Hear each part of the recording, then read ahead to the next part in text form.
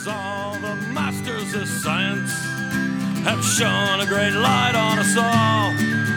I envy the path of your shadow that offers a wondrous call, where promises lead us to ruin. A kiss can drive you to your grave. We leap off the edge of tomorrow and sink to the depths of today. Hello and welcome to another episode of Too Stupid to Know I Can't. I'm Roger, owner of the drum shop in Tulsa, Oklahoma, and your host. This is a special episode for me because I get to spend some time with a really good friend of mine and converse with the legendary Bill Dedamore of Pork Pie Percussion. You might know it, you might not know it, but either way, you've heard his drums. I've known Bill for some time and have been an admirer of his work for years, only to be fortunate enough to carry his drums in our shop. And it really does make me smile because he makes some really cool stuff. Bill's been working on, refinishing, or making drums for over 40 years and has worked with some of the greats, including the legendary Jeff Porcaro of Toto. During this episode, I ask some internet myth questions regarding pork pie percussion and allow him to speak his mind and his piece about these questions. We all know the internet's kind of a slippery slope, but I figure getting the information directly from the source was way better than speculating. In addition, we talk about the revitalization of Roger's drums that Bill has been an absolute key factor in, and it's just amazing that he gets to rebuild a piece of history. Finally, we do touch on the China-Taiwan scenario that is a tenuous situation with a lot of different challenges.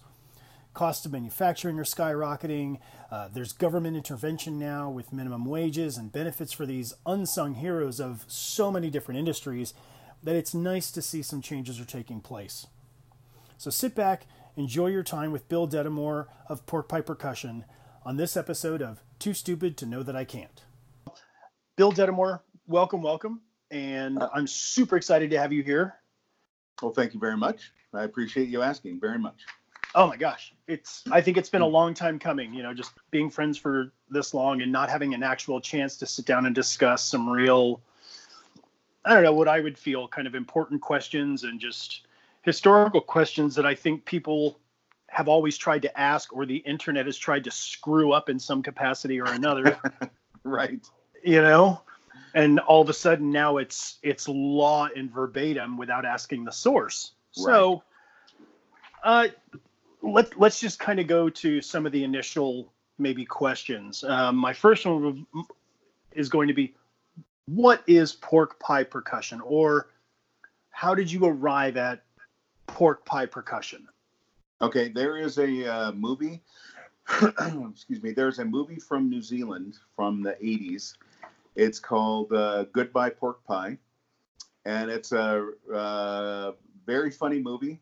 And it's about two guys that are going across New Zealand looking for a girl that one of them broke up with, and they end up selling parts of the car to get gas and to get parts for the car to make it go faster.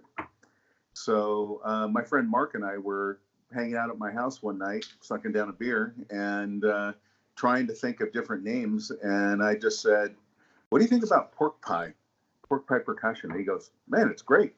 And that was how the whole thing started. Well, with that, how did you? So that's kind of a crazy way to arrive at a name. It's I mean, it's almost like Missing Persons kind of went into the same thing. They were, I think Terry and Warren were on the phone with each other, and one of them said missing, and the other said persons. And it just know that. Yeah, it just kind of happened like that. How did Pork Pie start? How did you get into being the guy that's doing all this work behind the scenes or unbeknownst to the masses? And how did Pork Pie really get its start? How did you become Bill Dedamore that everybody knows?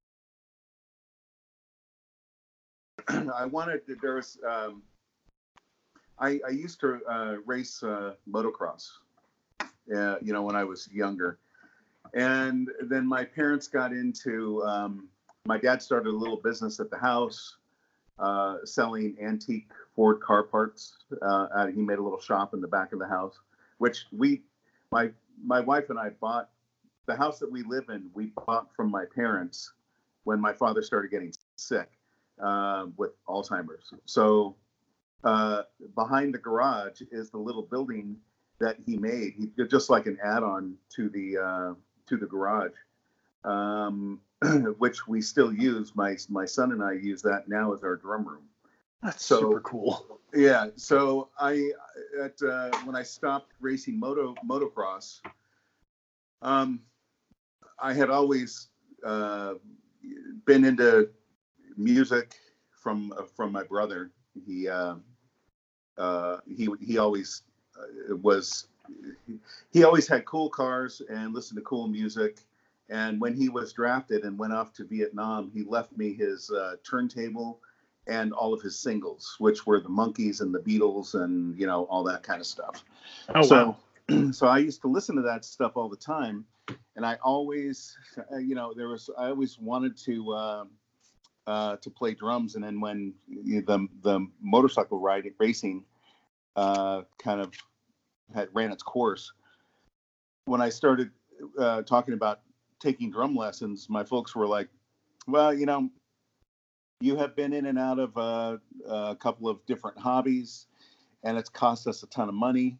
So if you want to play drums, you got to figure it out.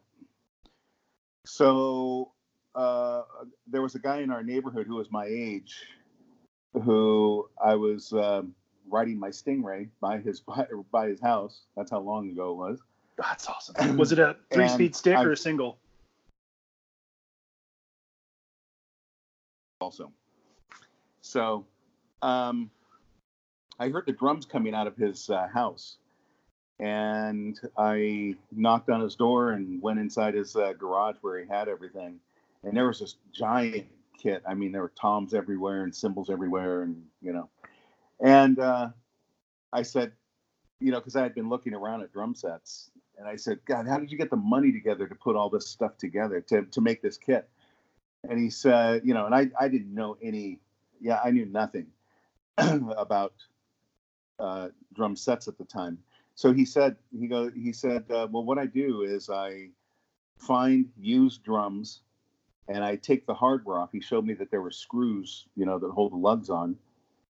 And he said, I take all the parts off and I go get some colored plastic. There was a place right near our house called Gemolite Plastic that sold sheets of PVC.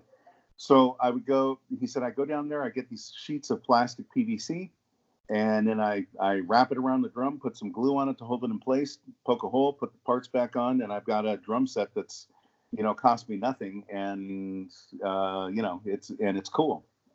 So I started looking for pieces and parts. And so my first drum set was just thrown together stuff. And I changed the color on it probably 4 or 5 times because I'm like, I got to have a white drum set. You know, I got to have a black one. I got to have one with stripe. I got to have, you know. So I changed it up a few times, which led me to going out and finding back in the day, there was tons of drum stores around. Yeah. So I would go to these stores and look for parts and pieces and you know, then I got into buying snare drums and redoing them and then selling them in a paper that we had here that was called The Recycler. Oh, I remember it all too well. Yeah. Is it still there? Then you know, I was always reading Modern Drummer because they had tech tips and they had this and the articles.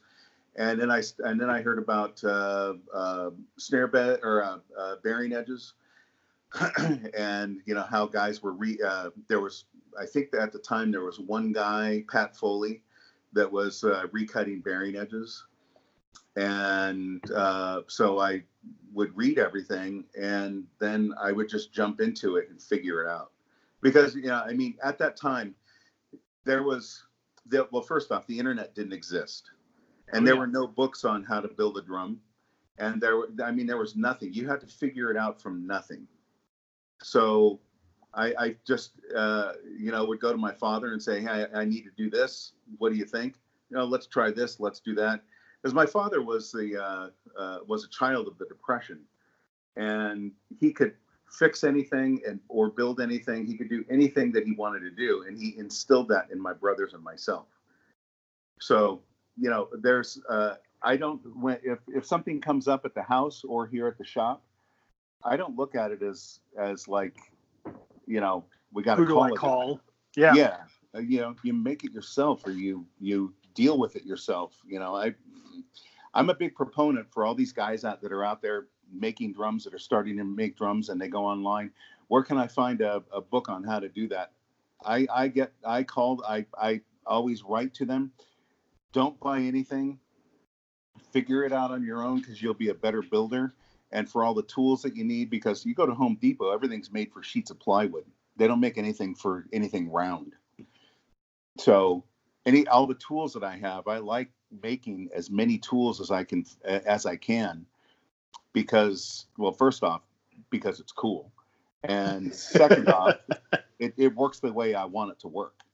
Okay, so just for clarity, and maybe just to help out some of the people that aren't mechanically inclined, when you say a lot of the tools at Home Depot are built for plywood and straight cuts, how does a tool in that application differ from what you need to build drums?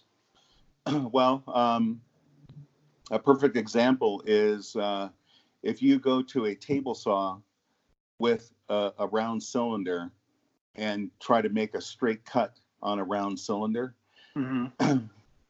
it's pretty dodgy, because if it moves a little bit, then the saw blade grabs the shell, and it can throw the shell. It can jerk it down so your hands get too close to the blade. So what I did was I made a contraption that sits on my table saw that attaches to the adjustable gate, and the gate is the piece that slides sideways, so you can adjust how deep your cut is going to be. Okay, right? I'm familiar. So I made this square piece of wood that sits right there, and it attaches by C clamps to the adjustable gate. And inside of that plywood fixture is steel rollers. So you actually roll the shell on these steel rollers, and it makes making a precise cut a breeze. And it's that the whole thing was I'm looking at it and going, I have to make this safe, because right now it's not safe. Because if I want one of my employees to cut a shell, if something's, if I get hurt, it's one thing. But if I hurt one of my guys, that's a life changer, and I'm not going to have that happen. So everything we make is to service a round shell and to make it safe, because I won't put up with somebody being hurt on my dime. That's awesome. That is far more considerate than I think a lot of working environments this day and age. Oh, I tell my guys almost daily, I'm like, hey, you can't do that. It's not safe. Stop. Let's figure out how to do it the right way. It has to be safe. Because I don't want to have a conversation with somebody's wife saying, "Oh, your husband cut his finger off, and and it's on my watch." Yeah, I'm not going to have it. Well, it's much like that situation, and not to use a movie as a reference, but in Walk the Line, young Johnny Cash went off fishing while his brother worked in the chopping wood, and all of a sudden now he's got a wooden 2x4 shoved into his chest, killing him. Right. Yeah. I mean, it does happen that quickly. I was stupid enough to try to chop my finger off on a table saw once, and I'll never do that again. Sure. Yep. And it only takes once to understand how sharp those blades are. Yeah, and it happens before you even know that it's happened. It's done, and you're going, "Oh my God, what do I do now?" Yep. I did it, and I'm not say that I won't say that I'm fearful of table saws now. I just definitely approach them with much more caution, and I would say less reckless abandon than I once did. Oh yeah, absolutely. Yep. I had my son. It's funny you mentioned that. I had my son this week. I had him off on the buffing wheel for the first time, and it was really funny because he finished buffing this one drum that took him forever to do, which when somebody's learning something, I don't have a clock. It's, they take as much time as they need, and, they finish it, and then we figure out, usually we try to figure out how to fix it once they, butcher the first time they're on the buffing wheel. Yep. And so my main guy, buffing guy here, his name is Jose. And Jose can buff a kit in a couple hours, and he's phenomenal. And so Zach was on the wheel for hour plus, on a snare drum shell, and he barely got it done. We had to do it again, which is fine on a first try. But he went over to Jose, and he said, "Jose, I have so much respect for you being on that wheel now." He said, "I had no idea what it was like, and I had no idea how hard it was."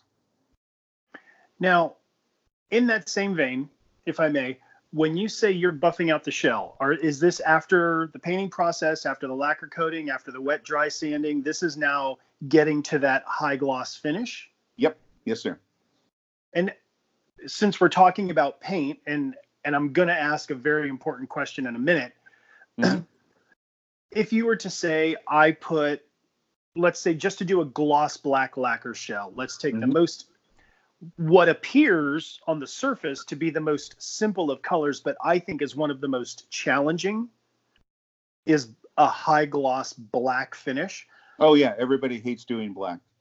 So if you were to say, I make 4 passes of black, 6 passes of clear lacquer, tell me a little bit about the paint process. Once you're ready to lacquer that shell and really dial it in, what's your paint process like? Sure. The first thing is to know that the term lacquer is a generic term for paint. Nobody in their right mind uses lacquer anymore. Okay. And first off, because it's the lacquer is absolutely horrible for the environment. I mean, it is so bad for the environment. Yes, it makes things breathe, and guitar makers love lacquer and all that, but it is so bad for the environment. So what people that are doing production like myself, what we use is our basically like a high-tech catalyzed finish. So for my base coat, which is when you look at I don't know if you ever watch a car show where they're painting a car, and they cover the car in a gray primer, and then they block sand that down so it's nice and smooth. Yes. Okay. We do the same thing on a paint job on a drum or a guitar. We all use almost all the same materials. Okay. The paint that I use for my base coat is a polyester resin. Polyester resin is basically what boats and surfboards are made out of. You use polyester resin to make a fiberglass boat or a fiberglass surfboard, right? So it's the liquid of a fiberglass finish is polyester resin. Now, the nice thing about polyester is that it's incredibly hard, and it dries. Basically, it dries overnight. I could spray something today, and I could start working on it tomorrow. Oh wow! So, yeah. So when I base coat, I take a shell, and I get it all prepped and sanded, so it's ready for the polyester base coat. I put 6 coats of polyester base coat on, and that dries, and then it is sanded. Then if we're going to talk about if we're doing a black finish, because that's what we started on. So 6 coats of polyester, sand it flat, and then we go to the black. We go into the spray booth. We have get the black paint out. I do 2 to 3 coats of black color, and then I let that dry for X amount of time. And then for my top coats, personally, other people use different things. I use a polyester resin. Well, let me back up. When I base coat the shell, that is what is called a sanding sealer. Okay. So then I put on the sanding sealer, I sand it, put the black on, and then when I go to put my top coat on, I use 6 coats of polyester, clear polyester top coat, which is basically almost crystal clear. Wow. And that dries overnight, and the next day we are starting the sanding process. So in the sanding process, polyester is so hard that we start off sanding with a hand sander, like it's called a DA sander. We sand the painted finish with 500 grit paper. Wow. Then we go to 800 grit paper with the DA, and then we sand it by hand with a block. So you've seen all the sanding on the car bodies on the car shows? Absolutely. Yeah, we do the same thing on the paint job with 800 grit paper. Then we go to 1200 grit paper by hand. And then the final sanding that we do is 1200 grit paper on the DA. And the reason we do that is because the faster a sander turns or does its it's called a random orbit sander. So the faster it spins, basically, the finer the scratches are going to be. So when we sand it by hand, we're sanding it by hand to flatten the finish. Wow. When we sand with the DA, what we're trying to do is we're trying to get rid of those the big broad sanding strokes that we leave in by hand with the tiny little circles, because the tiny little circles are finer than the scratches that we leave in the finish by hand, which in the end is going to make it easier to come off on the wheel. It's crazy. So then after we finish sanding with the 1200 grit paper, I'm sorry, I've got a trash truck outside. You're fine. So after we sand with the DA, then it goes to the buffing machine, and we have we have special compounds for each wheel. The first wheel that we use, we call a cut wheel, and what you're doing is you're cutting the finish. You're basically getting rid of the scratches that you put in by sanding. So in effect, the compound that you use on the wheel is basically a finer grit sandpaper than the last one that we used. So we do that in like if you're holding the shell, top and bottom, and we put vertical, we buff that vertically. Then it goes to the second wheel, which is a polish wheel, and we do that going horizontally with the grain. So there's literally, just excluding build time, bearing edge, drill, there's hours involved in finishing one shell. Oh yeah. And that's I'm not even done. After we hit it on the second wheel, then we go to a third wheel where we use a paste wax. And the paste wax, basically what the paste wax does is any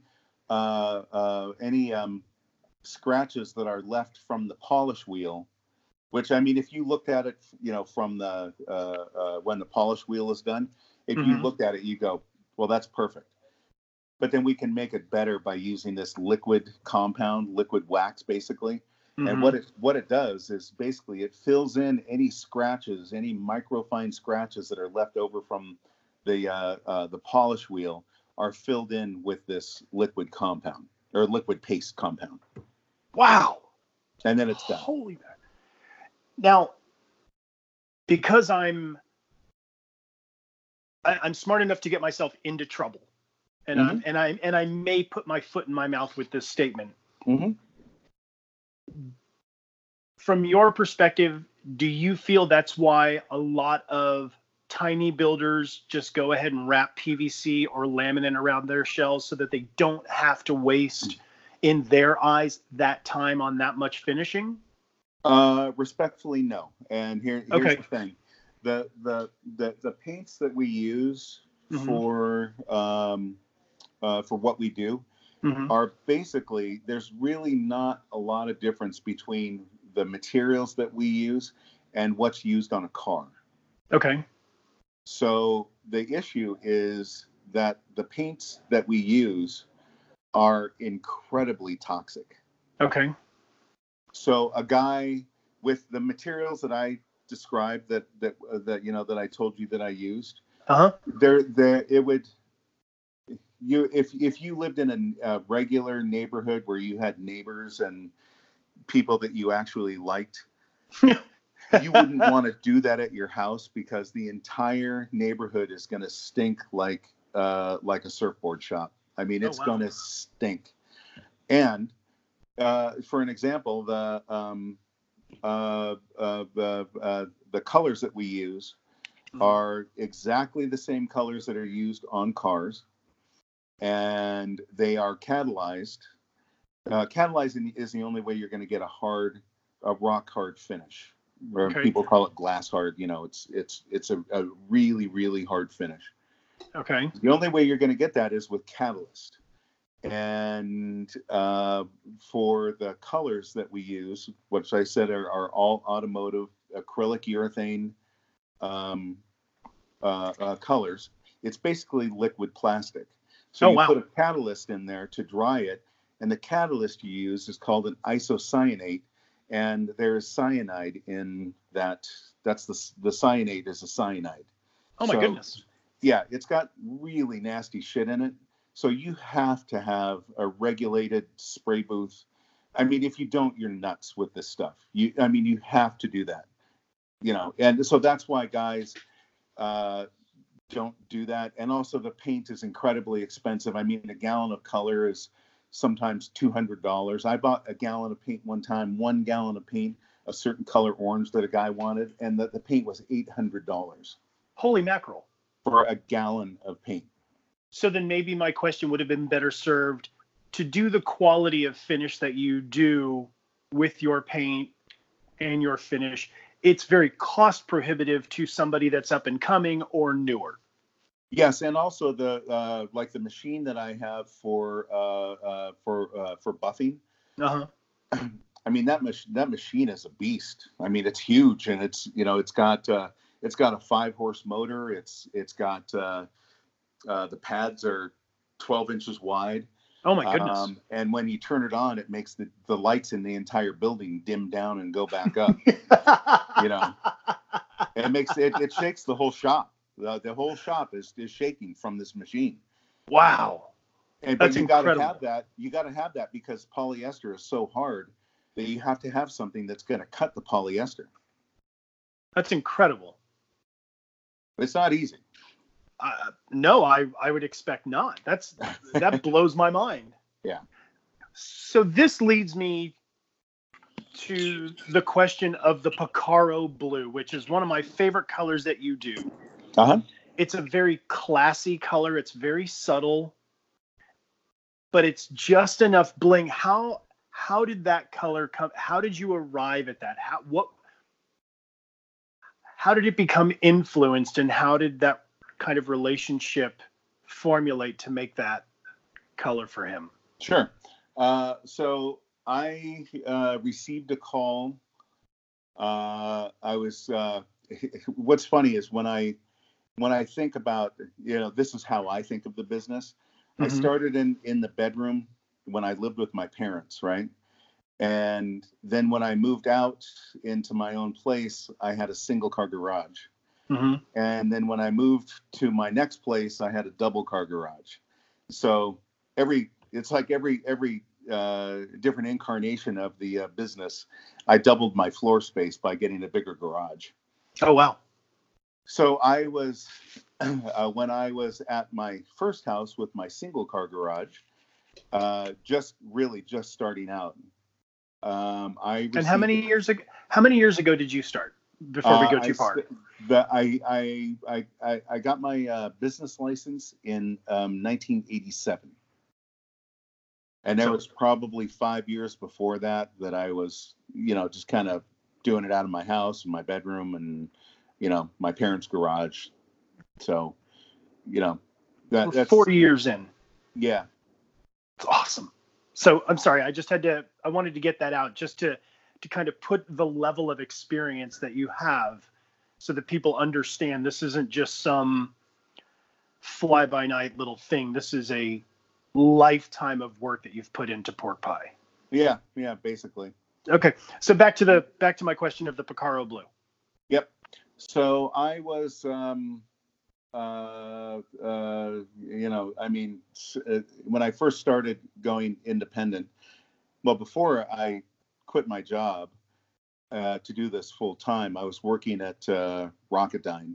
Well, you're from this area, right? Oh yeah, if I remember. Okay. Yep. So right out of college, I started working at Rocketdyne, and so I stopped working at Rocketdyne in '87, I think, and then I worked at DW for a year as a painter, though.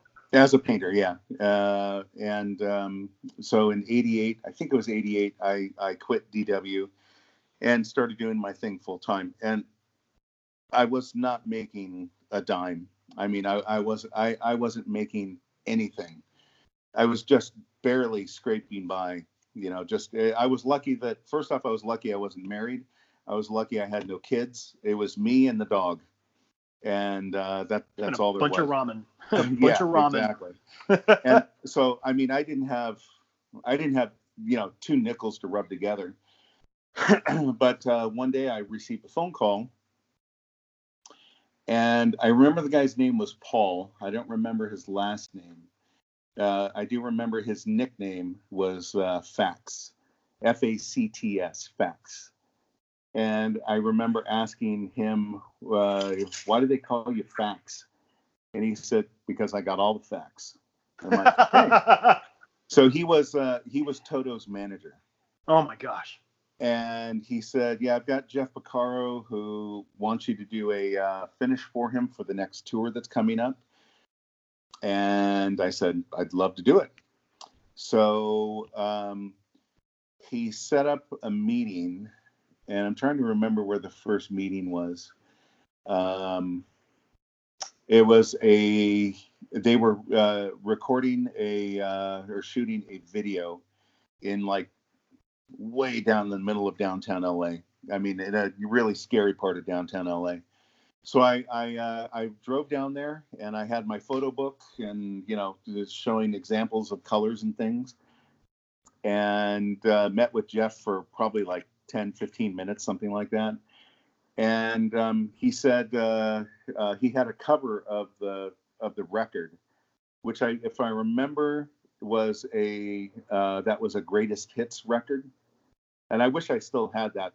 It was a CD cover, and I may have that somewhere, but I just don't know where it is right now. But he took this CD cover. It was the one that has the sword on the front of the record, or front of the CD cover, and he took about a 1/4 inch circle with a pen on one part of the on the cover, and that inside that 1/4 inch, so like the size of an eraser on a pencil, he said, that's the color I want right there. Jesus. And I'm like, okay. So I took the cover, and I went to my paint company, and I had some paint mixed, and then I shot a sample. And I took the sample. I don't remember where I took the sample or if he came by my house, because where he lived was 3 miles from my house, 4 miles, maybe, something like that. Yeah, because they were all LA kids. Yeah, exactly. He lived in Hidden Hills. Do you remember where Hidden Hills is? I do. All too well. Yeah, he lived in Hidden Hills, and I lived near Topanga and Ventura. So, yep. I mean, that's very close. So it could have been that he came by, but I seem to remember going someplace and him looking at it and saying, yeah, let's, I want it a little darker. And I said, well, why don't I just paint the drums black first, and then let's do this mix over the black, and that'll probably get it to right where we want it. He said, yeah, let's give it a try. So I did that, and I took him that, and he said, that's perfect, that's right on the money. So I got the drums delivered to the house and painted them, and that was basically it. Now, if memory serves, he was playing pearl back then, Japanese-made pearl shells, yeah?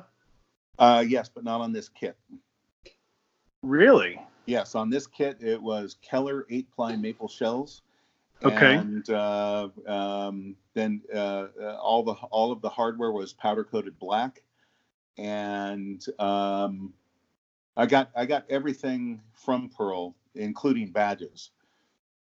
So when it came time for the badges, I think on this one, I think he dropped by the house on the way into work one day, and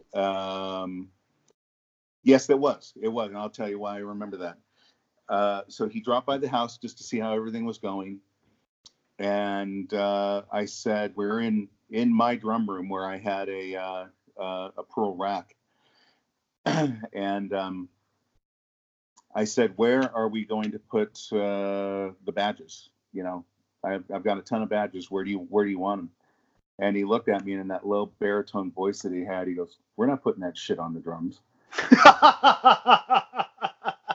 And he said, and then he pointed to the rack. On the rack, there was a little brass badge that said, "Drum rack created by Jeff Porcaro and Paul Jameson." He said, that's the only advertisement they get is that right there. And my first thing that came to my mind, man, it is good to be Jeff.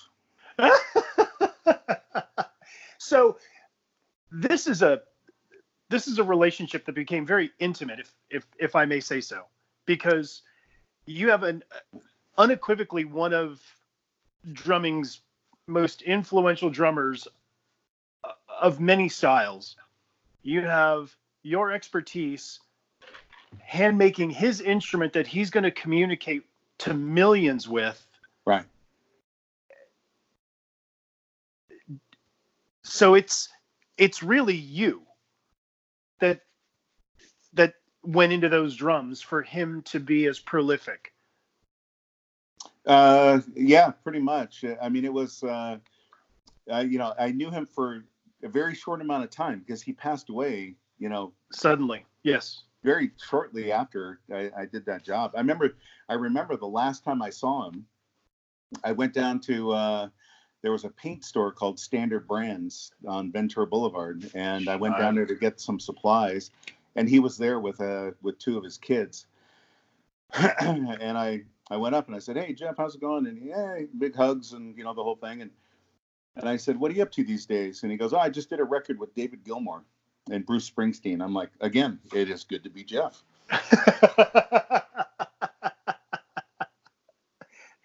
That's amazing. That is and so it was cool. Very shortly after that he passed away. Yeah. Well, now that we've established that relationship and the intent of where those drums were, you did mention something that pops up quite frequently on the internet, social media, and a lot of naysayers. You mentioned that the drums that you painted were Keller shells. Mm-hmm. For those that don't know, Keller is a drum shell manufacturer. Period. Actually, if I may, please. Keller is actually a conglomerate of companies. Okay. They own a aluminum extruding company. They own this company. They own that company. The smallest portion of the Keller family business is called Keller Wood Products. Okay. It's a very, very, very small portion of their business. Wow. Most of what Keller Wood Products does is furniture.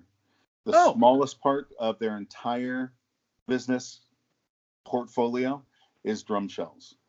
Drum shells are like a speck on what Keller does. Well, as the drumming public knows it, that's what they're known for. Yes, if I may. Of course. Yep. So they make good stuff. They know how to do it. They have the equipment, which is hundreds of thousands of dollars, if I may. Oh yeah. I mean, it's the amount of money to make shells is mind-blowing. Yep, it is. And unfortunately, there's two sides to that coin. Some people are in favor of, or they are against Keller shells. I'm ambivalent. I think they make great shells, and they've made great shells for years. And now as you've just stated, they've been making them for a very long time, being just a small portion of their business. Mm-hmm. But there are those in space that try to pin the flag on prolific builders such as yourself. Oh, well, they just use Keller shells anyway. It doesn't matter. Sure. There's no big deal. If memory serves, I don't think you use Keller shells at all as a company, do you? When I make a 26-inch bass drum, they're the only company that makes a 26-inch bass drum. So you have to use a Keller shell. But no, I haven't used. I get shells from Keller when I'm in a spot, but they have high minimums, and shipping from them. I might as well be shipping something to Europe because they're in New Hampshire. I'm in California. Oh God. Shipping is horrendous from them. And again, they have very high minimums. They work with me because I have been doing business with them for 30 plus years, and I know the guys at Keller very well. But I had gone to different places to get my shells, and that's what I still do. Okay, and that was one of the big myths that pops up on forums in almost a derogatory light, which I think is unfounded, because I think the general population tends to open mouth insert foot. Yeah. Because you'll get, if I may, they talk out of their ass. There you go. And it's true, because you'll hear people, even on the side of the DW debate, people will say, oh, the Keller shell DWs were better than the current day build DW shells. It's like, well, wait a minute. If it's okay for DW to use Keller shells, why do you poo-poo others? Like, it's such a bullshit social media forum-based, I'm invisible, I can speak my mind level of stupidity that I'm just like, you don't understand what you're talking about. Yeah, and the other part of that, I like my Keller DW kit better. Yeah. The thing about when Keller was supplying shells to DW, they were using a completely different layup. It really has nothing to do with that whether DW made the shells or Keller made the shells. It was the layup of the shells. Now, could you explain that a little bit for those that, let's just say, think they have an idea but really don't? Yeah, it's how you cross laminate things to make the shell strong, and how many plies you put in to make the shell strong.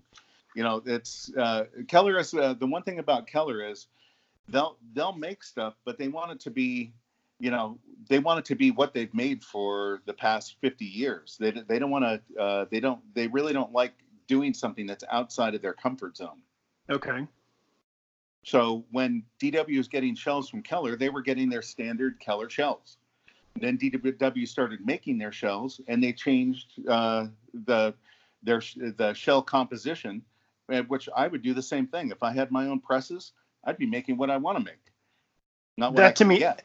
And that to me makes the most sense. That's almost as if to say, and maybe this is a terrible analogy, but I don't think a lot of people fully understand the quote custom drum market. Yeah. And I think there are two types of builders. I think there are those that are much like the Orange County Choppers. Hey, we're gonna buy a frame from somebody, and we're gonna make all this cool custom fixtures, and it's now a custom bike, even though it's really not a custom bike. Sure. But then there are those that are really getting into the nuts and bolts of, I'm going to hand weld this frame or thing myself, and I'm actually going to make this. Yeah, it's I think a correct analogy would be you're either Orange County Choppers or you're Jesse James. There you go. Because Jesse James makes everything. Yep. Like him or not like him, I think the guy is insanely talented. And, well, he was a great bouncer when he was over at Cherry Hill Tavern. Yeah, exactly. So, but I mean, he likes to make everything, Yeah. and because he's not looking at, that last building that Orange County Choppers had with all the glass and everything. Mm-hmm. It's no wonder they went out of business, because you have a nut like that, and all of a sudden business changes, and you're screwed. And speaking of Jesse, does he still have his one place down in Long Beach? I don't know. I'm not sure. I think he moved to Texas. Oh, I'm wow. pretty sure. Wow. That's crazy. Well, as we move into as we're still talking about a little bit of the aesthetics of pork pie and really its roots, how did you arrive at the hourglass lug casing? Like what of that shape really was, how was that epiphanal moment where you were just like, yeah, that's what my lug casing is going to be? Honestly, it's sitting on a couch, watching some TV with a drawing pad and just drawing stuff. I mean, that's it. Sometimes Nikki Sixx says it best. Your number one song is the one that takes 5 minutes to write. Yeah. I mean, when I'm coming up with a new design or a new product or something, I mean, Roger, I'm old school. I'm almost 60 years old, right? There's some people that do everything on a computer. I'm still drawing everything by hand. When I draw my, if you can believe this, when I design a new part, I draw everything because this is what I was trained to do in college. That's what I studied in college. And then that was my job at Rocketdyne. I was a draftsman. Oh, wow. So when I draw a part, I'm drawing it by hand, and then I send it off to to Taiwan to the manufacturer, and then they make the mechanical drawing on a computer. But I still draw everything by hand. That's so cool. Well, let's kind of segue into a little bit of drum technology, and maybe we can get some ideas in your perspectives, because I have my own concepts about snare drums, and I kind of want to get to something where a lot of people are more familiar with your snare drums because they see them everywhere. Sure. But let's maybe talk about snare drums. Like, pick any snare drum that is kind of an everyday snare for you. What's your thought process when you go into considering a snare drum?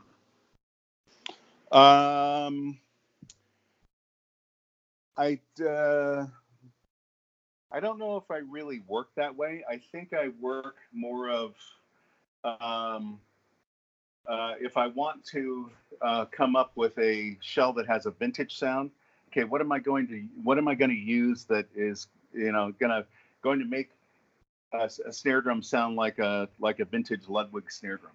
Okay. What materials can I use? What edges am I going to use? So I mean, if I hear a snare drum that we make here, and it's not really what I'm looking for, I'll tell the guys, okay, we need to redo the edges, or that's it doesn't have enough punch, so we need to put rings in it. We need to do this. I mean, I can because I've been doing it so long, I know what changes are going to happen by just hearing how the drum is sounding. That kind of makes sense? Yeah, absolutely. Now, in that same vein, I'm a big believer in choosing the right snare drum for the right job. Sure. Don't try to put a square peg into a round hole and make this snare drum fit your mold or your ideal, because I believe that's not the end result you're actually looking for. Sure. Is that something that you believe as well, or along that same line? Yeah, it all. I mean, I think it comes down to how if you're trying to have like if you're here's the analogy. If you're going to be doing a ballad, a piccolo is not going to work. Absolutely. Without having to really screw up. Without having to process the crap out of it. That's basically the thing. I want to have a snare drum that I have to muffle the least and play with the least on the board. So again, going back to the statement, choosing the right drum for the right job makes all the difference in the world, and your finished product is much better. And I say that because we have clients from around the world now, and it's not uncommon for them to ask me, hey, I'm thinking about a 14x7 or 14x8. I really want to get a super loud, tight piccolo crack out of them. Like, then just buy a piccolo. Sure. Well, no, but I really want the 14x7 or 8. Why? You're not. And I literally will have arguments with them going, that's not the right drum for that sound. You're going to end up killing the sound. You're going to end up over tightening it. You're working against yourself to achieve that sound. Yeah. And you're going to be so frustrated. It'll get rid of all the fun of having a new drum. Exactly. And it frustrates me to no end because there are so many people, and I just saw it on social media yesterday. Somebody was talking about drum heads, and they said, oh, well, that drum head would be great to do this. And literally 3 messages later, no, that snare drum head will actually make it do this. I'm like, oh my fucking God, are you kidding me? Yeah. Pay attention. Pay attention to what you people are saying before you just start blabbering gibberish out of your fingers. And I have to be careful because I'm a retailer. Oh, sure. I can't. I want to step in and go, actually, can I help you with a little bit of this real information? Sure. But then all of a sudden, now you're getting lambasted from other people who think they know more. I'm like, yeah, welcome to my life. Oh God, I mean, and I really have to mind my P's and Q's.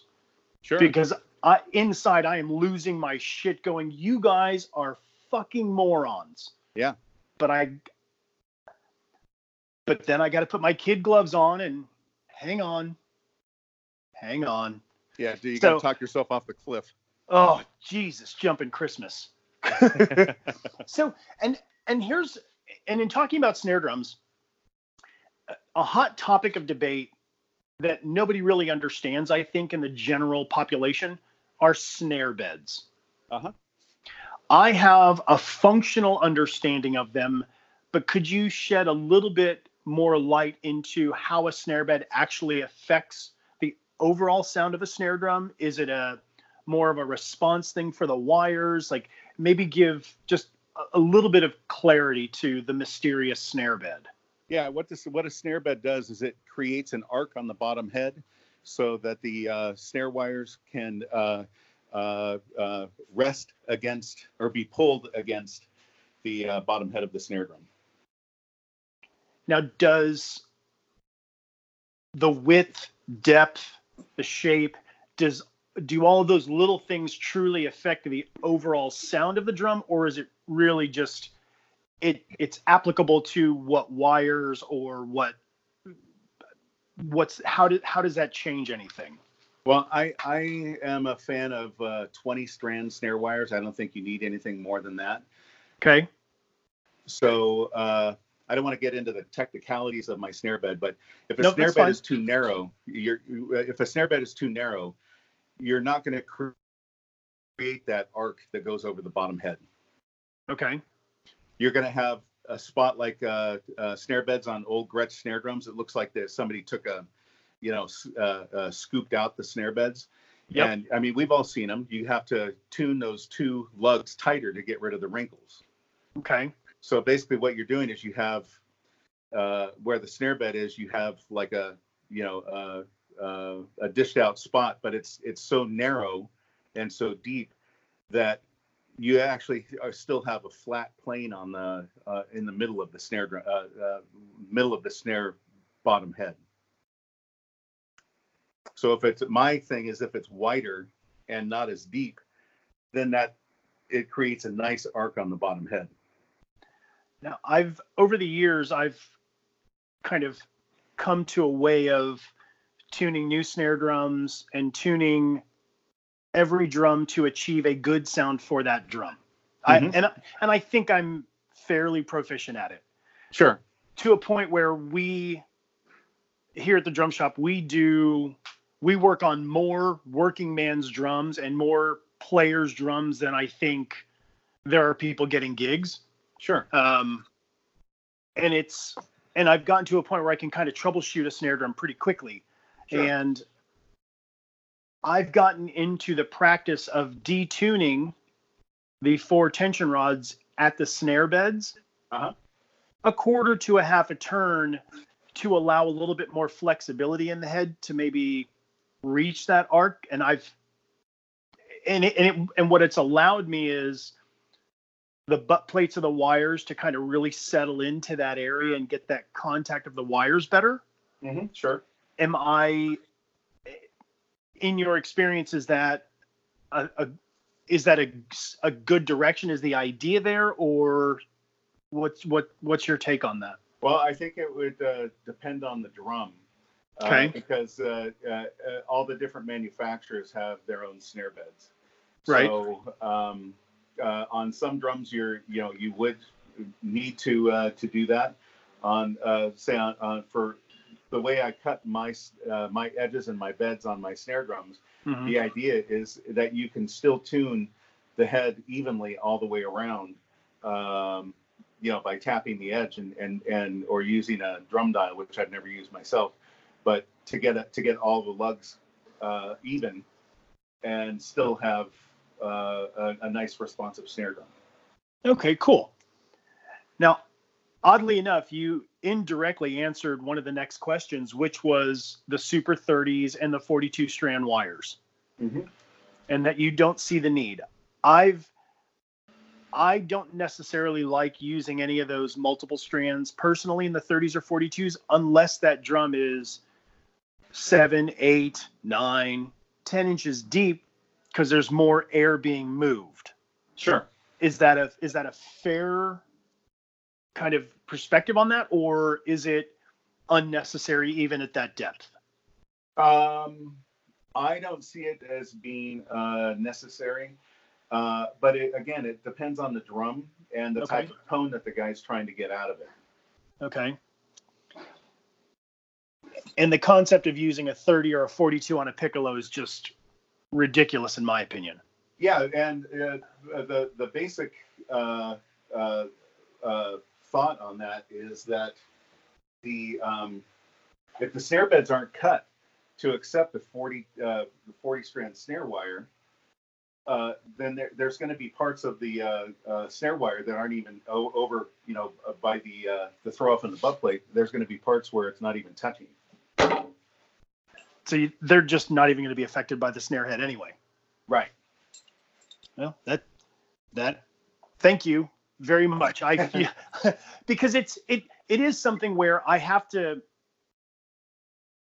be very tentative in how I'm working with people's snare drums, because everybody has this idea, and I think there's so much bad information on the web that now it's becoming prose and becoming fact, and I'm just like, it's not though.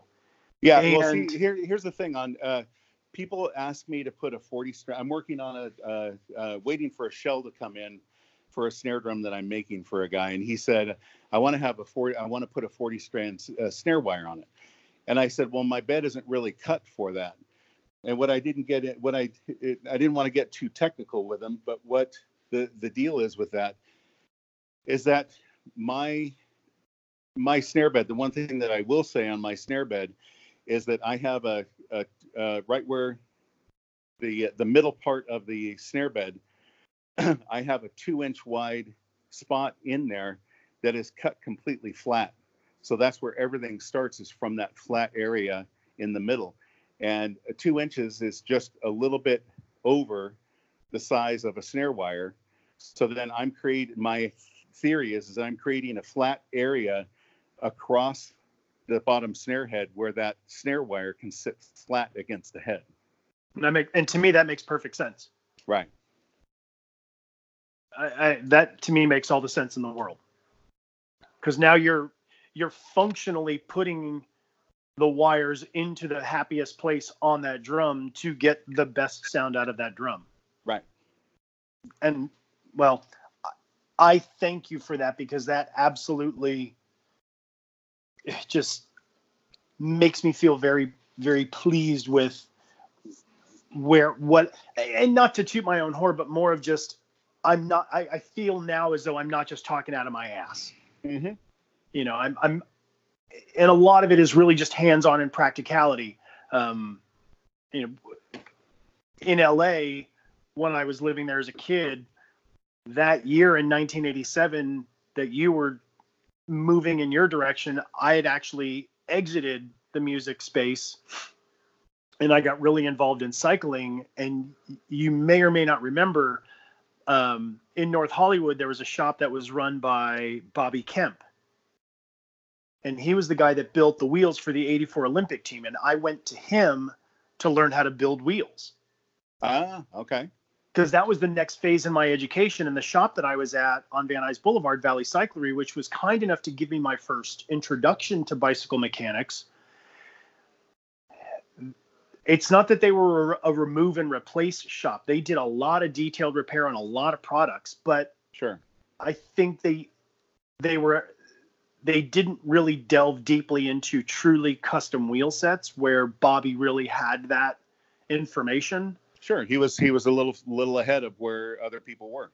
He was that guy, and it was a mythical experience to me, much like your dad teaching you how to really, as kids, to instill that you can fix this, you can make this, you can do this. Mm-hmm. It literally was that same process. And I bring that up because now a lot of the skills that I learned at that first bike shop in Van Nuys, I excelled in that career in the bicycle space for a very, very long time and did a lot of cool stuff. But even today, I use a lot of that same aptitude, that same linear thinking, that same basic troubleshooting of if A, then B. If not B, then you've got to go to B1. And Sure. And in looking at all these drums, when I, as a kid playing and a young person and a young adult playing, I understood tuning, but I didn't fully get it. Sure. And then as an adult, when I left the cycling industry and went back to being in the music industry, I was like, oh my gosh, there's so much more to this tuning thing than I even began to understand. Oh, yeah. And it's just something that I truly enjoy doing. Like, I love tuning people's drums. I love taking people's drums and they say, this thing sounds like shit. They hand it to me, and if it's a snare drum, usually within a few turns of a tuning key and a couple adjustments on the snare wire, it's like, ta-da, it's not that hard. So I spend a lot of time pulling that curtain back going, look, you can do this. You just need to understand the parameters of what you're doing. Mm-hmm. And you have the real world application because you've been building it and designing it and creating it. And you have that understanding that I don't. So to glean some of that is truly helpful to me. And and also the other grateful. part of it was when I was first starting the business and not making any money, I started going into the studios and tuning drums for records. Oh, wow. So I did that for years.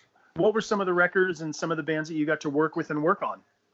God, it was so long ago. I worked on a record with Greg Bissonette. He did the one of the many versions of a Queensryche record. Oh, wow. I worked on that. I was in the studio when they were recording the Spaghetti Incident for Guns N' Roses. Oh my gosh. Threw my 2 cents in with that. I was just hanging out, but they would ask me a question and I'd say, well, I think this. I did a little bit on Slash's Snake Pit, his first solo record. I worked with Paul Fox on a bunch of records that, were, most of what I did was, small stuff at, smaller studios. I didn't do like a Mike Fasano and do all the Blink records or the, Goo Goo Dolls or, that type of thing. That was his thing. I was filling in the shit that he didn't want to do. Gotcha. Well, there's no better teacher than by applying your principles into the real world, though. Yeah. And speaking of real world, the videos are out and people are aware that you're the guy doing the finished production of Roger's snare drums. Uh-huh. Yeah, I'm looking at, right now I'm looking at about 65-inch snare drum shells that we're going to be working on in the future. I've got the new colors that are coming in, which I can't say what they are because I don't know if I'm allowed to. No, that's okay. We've got 150 of these new drums that are coming in on the 3rd of September, and we're going to be working on those. And we're working on all kinds of cool stuff with that. So how did that relationship start? How did you get involved in the Rogers project? Like, how did that conversation take place? How involved were you? Can you give us a little bit of kind of understanding and clarity? Sure. I was at the last NAMM show that I did, because I don't do NAMM anymore. Right. One of the last NAMM shows, it might have been the second to the last NAMM that I did. One of the reps for the company over in Taiwan called Reliance International. Yep, very familiar. Came up to me and said, "Hey, we just bought the rights to Rogers." I'm like, "Oh, that's cool." And he said, "Yes, it is very cool, and we'd like you to do all the manufacturing for us." And Holy shit! I said, "Well, I'm honored, and I'm in. You just let me know what I need to do." And yes, please, and thank you. Yeah, and then later on, when I saw this person again, his name is Mike Sales. When I saw Mike again, I said to him, "How many people did you go to for this?" And he said, "Well, it was a short list." And I said, "Well, how many were on the list?" And he said, "One." He said, "You were our only choice. And if you said no, we had no idea what we were going to do." Holy shit. Yeah.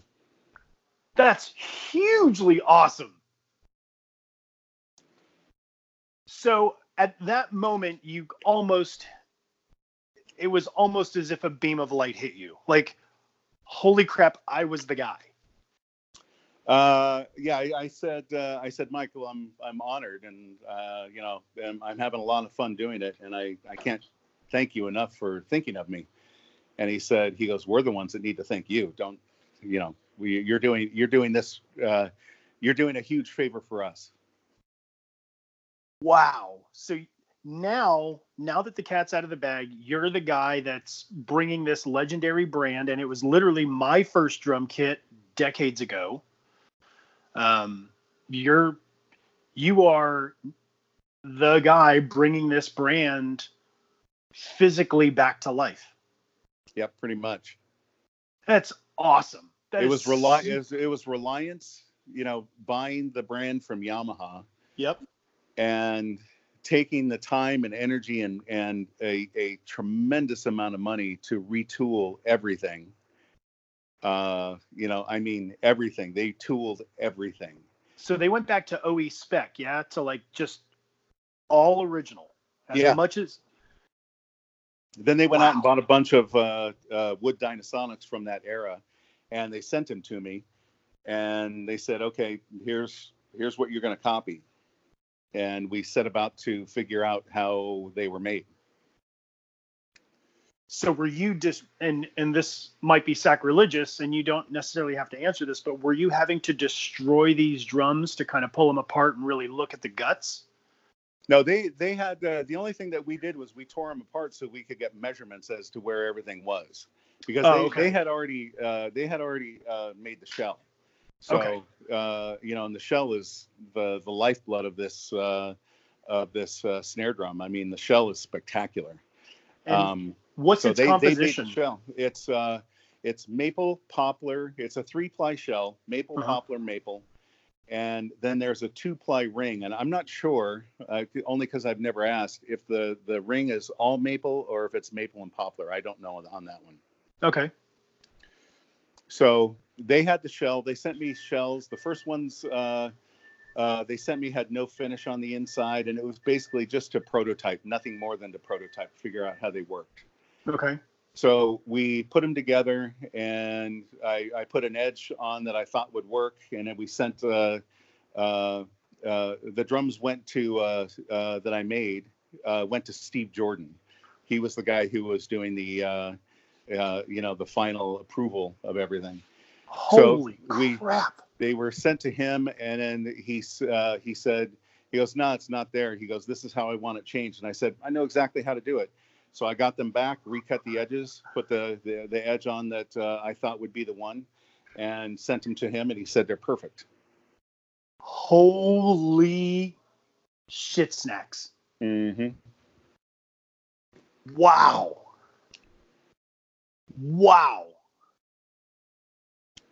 And you'll have to forgive me, I'm gushing a little bit because I know a couple of years ago when I got into your car, I had conveniently or inconveniently asked you, And hey, hold on, let's tell people you got in my car because we were at NAMM. All right, fair enough. But I had kind of heard grumblings, and in my heart of hearts, I truly believed you were the one that they were talking to about it, and you couldn't answer, and you couldn't necessarily allude to, but you also didn't deny. Sure. And I didn't press, and I left it. That's where I left it. But it was just, to hear it now is freaking awesome. Yeah, and see the way I've always approached it, and the way I've approached everything that I do for other companies, is that it's not mine. So it's not it's not mine to talk about until I'm told that I can talk about it. Agreed. You know, so that's where that came from. So, but yeah, it was. You know, I just kept it under wraps until. Well, first off, I kept it under wraps to make sure that I was going to be the one that was doing it, because up until then, you know how it is. I mean, it could have changed in a heartbeat. God, that's super, super cool. So there's a huge sense of pride that you get to bring this piece of history back to the drumming community. I tell my guys all the time, we're working on stuff, and I'm like, so you guys realize that we're making history here, right? And do they understand the brevity of that statement or the enormity of that statement? I think they've understood over time when they see the reaction that people have, online. Okay. They understand it then, but at the time they're like, oh, we're just making stuff. Because I hold Pork Pie Drums in a certain reverence, because I've known you for so long and I've watched the history of the company, and I'm honored to be a retailer of yours. And to see all of these other things kind of come to fruition for you and the family and the company, and watching your kids grow up and you going through the things, there's a familial sense that I have towards Pork Pie. Same with Jeremy over at Q Drum. Jeremy, right. Oddly enough, he and I knew each other without actually knowing each other. And then when I came to open the store and we got in contact, I was like, holy shit. So it's like, holy shit, that's you. Yeah. Like it was just the most bizarre thing. I was like, holy crap. It's like the person I knew I didn't know. And I'm like, holy crap. And that's kind of the premise of what I do here at the Drum Shop, is I'm not going to carry something that I don't believe in. Sure. I don't, because I can't get behind it. Mm-hmm. I have a very hard time with it. And to see this wheel roll down the hill and watch this growth and this amazing spark of imagination and history come to life, and you're the guy that's behind it, it just endears me that much more to what you do as a company and what Pork Pie stands for. And I appreciate that. I'm super humbled to even know you as a result. Well, I appreciate that. Hold on 1 second. I'm sorry. Sure, hello? Sure. Please bear with us for just a moment. Bill had to step away from the interview to take care of a couple things at the shop.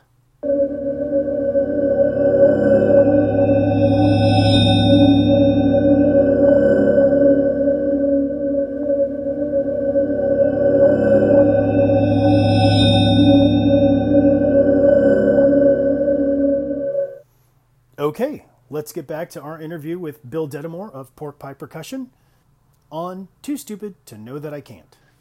So two more quick questions and I'll get out of your ear. Yep, no problem. With the success that Rogers and Reliant has seen with the snare drums, the pedals, the accessories, do you think, and this is a hypothetical and you don't have to answer, do you think a drum kit is off in the future? Oh, yeah. We've been prototyping drum sets for a while, but wow.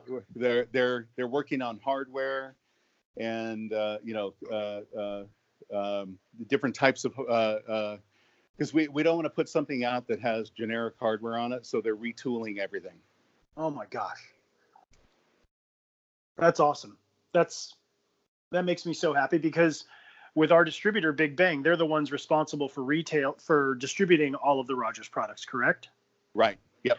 So I haven't brought Rogers snare drums in yet, only because I've really wanted to see the momentum and the movement, and I've wanted to get kind of your take on everything. Uh-huh. But I've wanted to be able to tell a really good historical story about why we are now carrying, because let's be honest, when Yamaha bought the Rogers brand, they just shoved it into like a doorstop and said, it's got the Rogers name on it, it'll sell. Sure.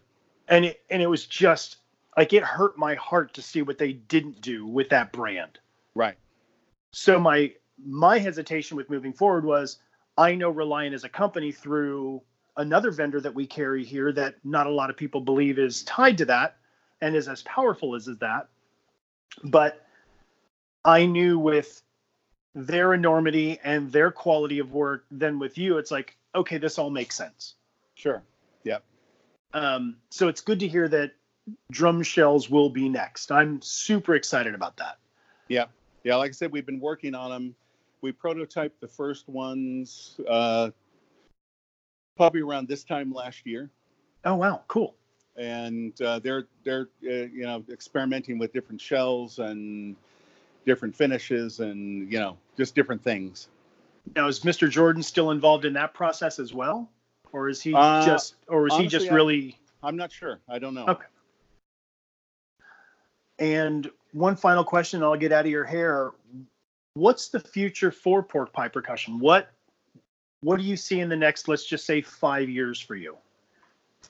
I'm not really sure. I don't, with the way the business is, the overall drum business, it's hard to plan that far in the future.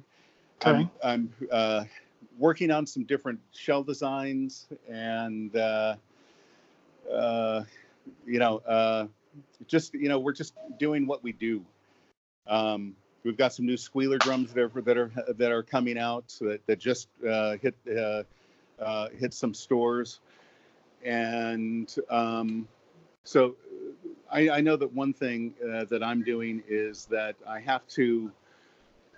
I need to go through and I've had a lot of the same products on that I've been selling for a long time, and I've been discontinuing things. Mm-hmm. And putting new things in and trying to change up what I'm doing, so I have been working on that. That's awesome. But I don't have I couldn't say I've got, this is my plan right now. I can tell you one of the things I am doing is I've started working with a shell company over in Italy. So I'm getting some really exotic shells from them. So I'm excited about that, to be able to do something that's other than maple or birch. Oh, cool. But, it's tough because, what the business is like now. And, selling a $600-$800 snare drum is not the easiest thing in the world right now. The industry as a whole has taken a very dramatic turn. Right. Especially in drum retail. And it is something that is affecting us, not just stateside, but I think right now it's a global anomaly. That it's a very, very weird kind of dark spot as to what's been happening. Prices are changing, and the used market is just this abyss of gear. And it's hard. Normally, I can see some trends. I can see some things that make sense. Nothing to me makes any sense of where the industry's at right now, drum wise. Yeah, that's the same for everybody. And I think there's a lot of people panicking, and I think there are a lot of companies panicking. Well, the tariffs that China is getting hit with is not helping anybody. It's not helping the cause, because a lot of companies, a lot of American companies get things from China. They get things from when it's brought in from China, all of a sudden, if it's a full drum set and the price of that drum set went up 25%. Yep. 25% is not something that a manufacturer can absorb. That's a lot of Agreed. money. So Yeah, that has affected everybody a lot. And the raw materials for making drums have gone up. That's why you saw the price increase at this year. Yeah. I went to Guitar Center. I said, okay, this is where I need to be on pricing. And they said, yeah, don't worry about it. Everybody's raised their prices. Yeah. And everybody raised their prices just about the same amount because we all got hit with the same increase. Yeah, like we just had to update all of our Gibraltar small parts, hardware, replacement parts. Yep. All of it. And I mean, it killed our margin because they weren't able to raise MSRP or MAP. Sure. I mean, it absolutely crushed our margin. Any flexibility we had on Gibraltar is gone. Sure. I mean, it was mind-blowing. In CE, he actually went through the tariff document, all of it, and was blown away at which materials, which things were affected. Like, he was just blown away. And he was like, you're not going to believe this. Right. And it's definitely had its effects. But, on the plus side, we still get to do what we love. And there's still people out there that are willing to invest in amazing instruments. And I am truly a proud pork pie retailer. And Bill, I can't thank you enough for taking this time today. I know you guys are super slammed, but I am very grateful for you taking the time to talk with us today. Oh, absolutely. I enjoyed myself a lot. Let me put one thing in. Sure. One of the not only was there an increase of goods coming out of China, but also there was an increase in goods coming out of Taiwan. And the increase on the stuff coming out of Taiwan came in because of the higher material costs. The raw material cost went up for them. Yeah. But the thing that they're struggling with over in Taiwan is labor. The days you always hear people say, oh, this came from Taiwan. They pay, a bowl of rice a day or $1 a day or whatever. But what people don't realize is that Taiwan, back in the day, that was probably the case. But right now, from stuff coming from Taiwan, they have the minimum wages have are now in place in Taiwan. So there's a minimum price a minimum wage that they can pay to people to do the work. So there's that. And then also from the laws over in Taiwan, when somebody starts working for a company, they have to give them health insurance. They have to give them dental. They have to give them vision. Oh, wow. So, the days of a bowl of rice are so far gone that it's not even part of the equation anymore. It's hard costs, and labor is the biggest issue in Taiwan. That's a very positive thing to hear that type of change has occurred, because that was something that was always a challenge, I think, in a lot of those industrialized countries, because coming from the cycling industry, we saw back in the 80s, we saw the change when manufacturing started going away from the States. It went to India, to Indonesia. Then it started to do the China, Taiwan thing. And everybody was still super hell-bent on USA made, USA made. And I'm like, well, I understand what you're saying, but have you seen the quality that's coming out of Taiwan? Have you seen the work that they're producing? And now when I get, oh, well, it's made in Taiwan, I'm like, hang on now, killer. Yeah, exactly. Walk through your house and show me something that's American made. Yeah. Please. And then I always point to the perspective of, think of how tiny of an island Taiwan is and how much sheer volume of product and variety of products they produce. Sure. It's mind-blowing. Yeah. I mean, look at the iPhones. Everybody in the world has an iPhone. Where does it come from? Taiwan. Yeah, there was. Where's an Apple computer come from? Yeah, well, there was talk that that Foxconn was finally going to put a manufacturing facility in Wisconsin. Right. They couldn't because they couldn't find a stateside manufacturer of the tiny screws that most Mac products use. Mm-hmm. They couldn't find somebody to make enough screws to meet the demand. Yeah, to service what they needed. Yeah, that blew my mind. That means production level is so high that we at the United States level cannot make enough screws. Right. Blows my mind. Yep. So I try to, like, the product lines that we carry in the store, I tried to make them as globally aware as possible. We've got Sonar for German, Sakai for Japanese, Dixon and PDP for Taiwan, China, Pork Pie and Sakai, and we just picked up a couple pieces from Doc Sweeney for USA made stuff. But everybody has their own niche. Sure. And I try not to have any crossover products. So, for example, PDP is my under 1,000 all maple shell. There you go. That's done. They're category killers. We know it. It's just a no-brainer. But Dixon, I don't bring in their maple shells. I bring in their composite shells, their maple mahoganies, their cherry mahoganies, the more unique shell compositions. Uh-huh. Yeah.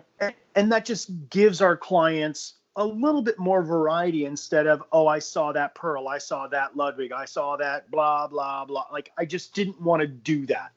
Sure. So when Sonar, for example, came into the picture, we don't buy any of their Taiwanese drums because we already got it from somebody else. Yeah, we have it. We just want the German-made stuff. Yeah. And it really has helped us be a differentiator in the marketplace, because now if somebody goes, I want a Sonar drum kit, I know that I've got to go to Roger because he's got the German stuff. He's got the vintage, he's got the SQ1s, and we can do SQ2s. Sure. That's it. We're that's as far as we go. Yep. And it's nice to hear that, because I remember I had a conversation with DW that they were investing in their own factory overseas, and they were having a lag time in getting switched over because there was some labor issues that needed to be addressed. And here you are saying, yeah, they had to move into minimum wages and benefits, and now there's an actual working package for that population. That's awesome. Yeah. Do you, and since we're on it, do you get over there still on a regular basis to do a lot of QC stuff, or has that now gotten pretty minimized? No, honestly, I would love to go over, but frankly, the money has not been there for me to get over there. Okay. So that's basically it. And the other thing is, which I know this is a public forum here, but sure. My mother died two years ago, so yep, I remember. Having an elderly parent that's not doing well does not really lend itself to leaving the country. Understood. Well, we know that was a very challenged time, and losing a loved one, especially your mom or dad, is always tough. And sure, you have our condolences, and I'm just very grateful that you were able to take the time today. Oh, sure. Like I said, I had a lot of fun, and love to do it again sometime. Well, we will probably be doing that sooner than later. Okay, that sounds good to me. Well, Bill, I really appreciate your time today, and I hope you have a fantastic day and enjoy your weekend. Oh, speaking of biking, the wife and I are going to be putting in 20 miles tomorrow. Outstanding. Yeah, I just, oddly enough, coming back from Breck Epic, I'm still I've ridden a couple times, but I just haven't got out as much this week, and I think a lot of it's just playing catch up from being gone on the bike for 6 days. But you got to give time for your butt to heal. I got well, it got tender by the 4th day. Sure. Yep. At that point we were already 160 miles in, 160 miles in by the 4th day, so it started to get a little tender. But yeah. Well, I hope you have a great ride this weekend. I hope you have some great weather and time. And thank you so much for joining us on Too Stupid to Know That I Can't. And Bill, thank you so much for everything that you do. Anytime. I'm happy to help. Anytime. Happy to participate. So you just let me know. All right. Well, sir, I appreciate you, and you have a wonderful day. Thank you very much. Bye-bye now. Well, thank you very much for joining us on this episode of Too Stupid to Know That I Can't with Bill Dedamore of Pork Pie Percussion. We thank Bill greatly for his time with us, and we hope you enjoyed this episode. And if you did, share it with your friends, share it across the internet, give it a thumbs up or finger up or rate it or do whatever. I don't know, whatever the silly things are. But thank you so much. Have a great day and be good humans. Bye for now. There's a light that shines off in the distance. We may never know of its name, where wealth is not measured in substance and pleasure's not writhing in pain. Your promise has led me to ruin, your kiss foretold of my grave, and I'll gladly embrace the destruction and drink the remains of the days. And as you go to sleep tonight, there's no need for a guiding light.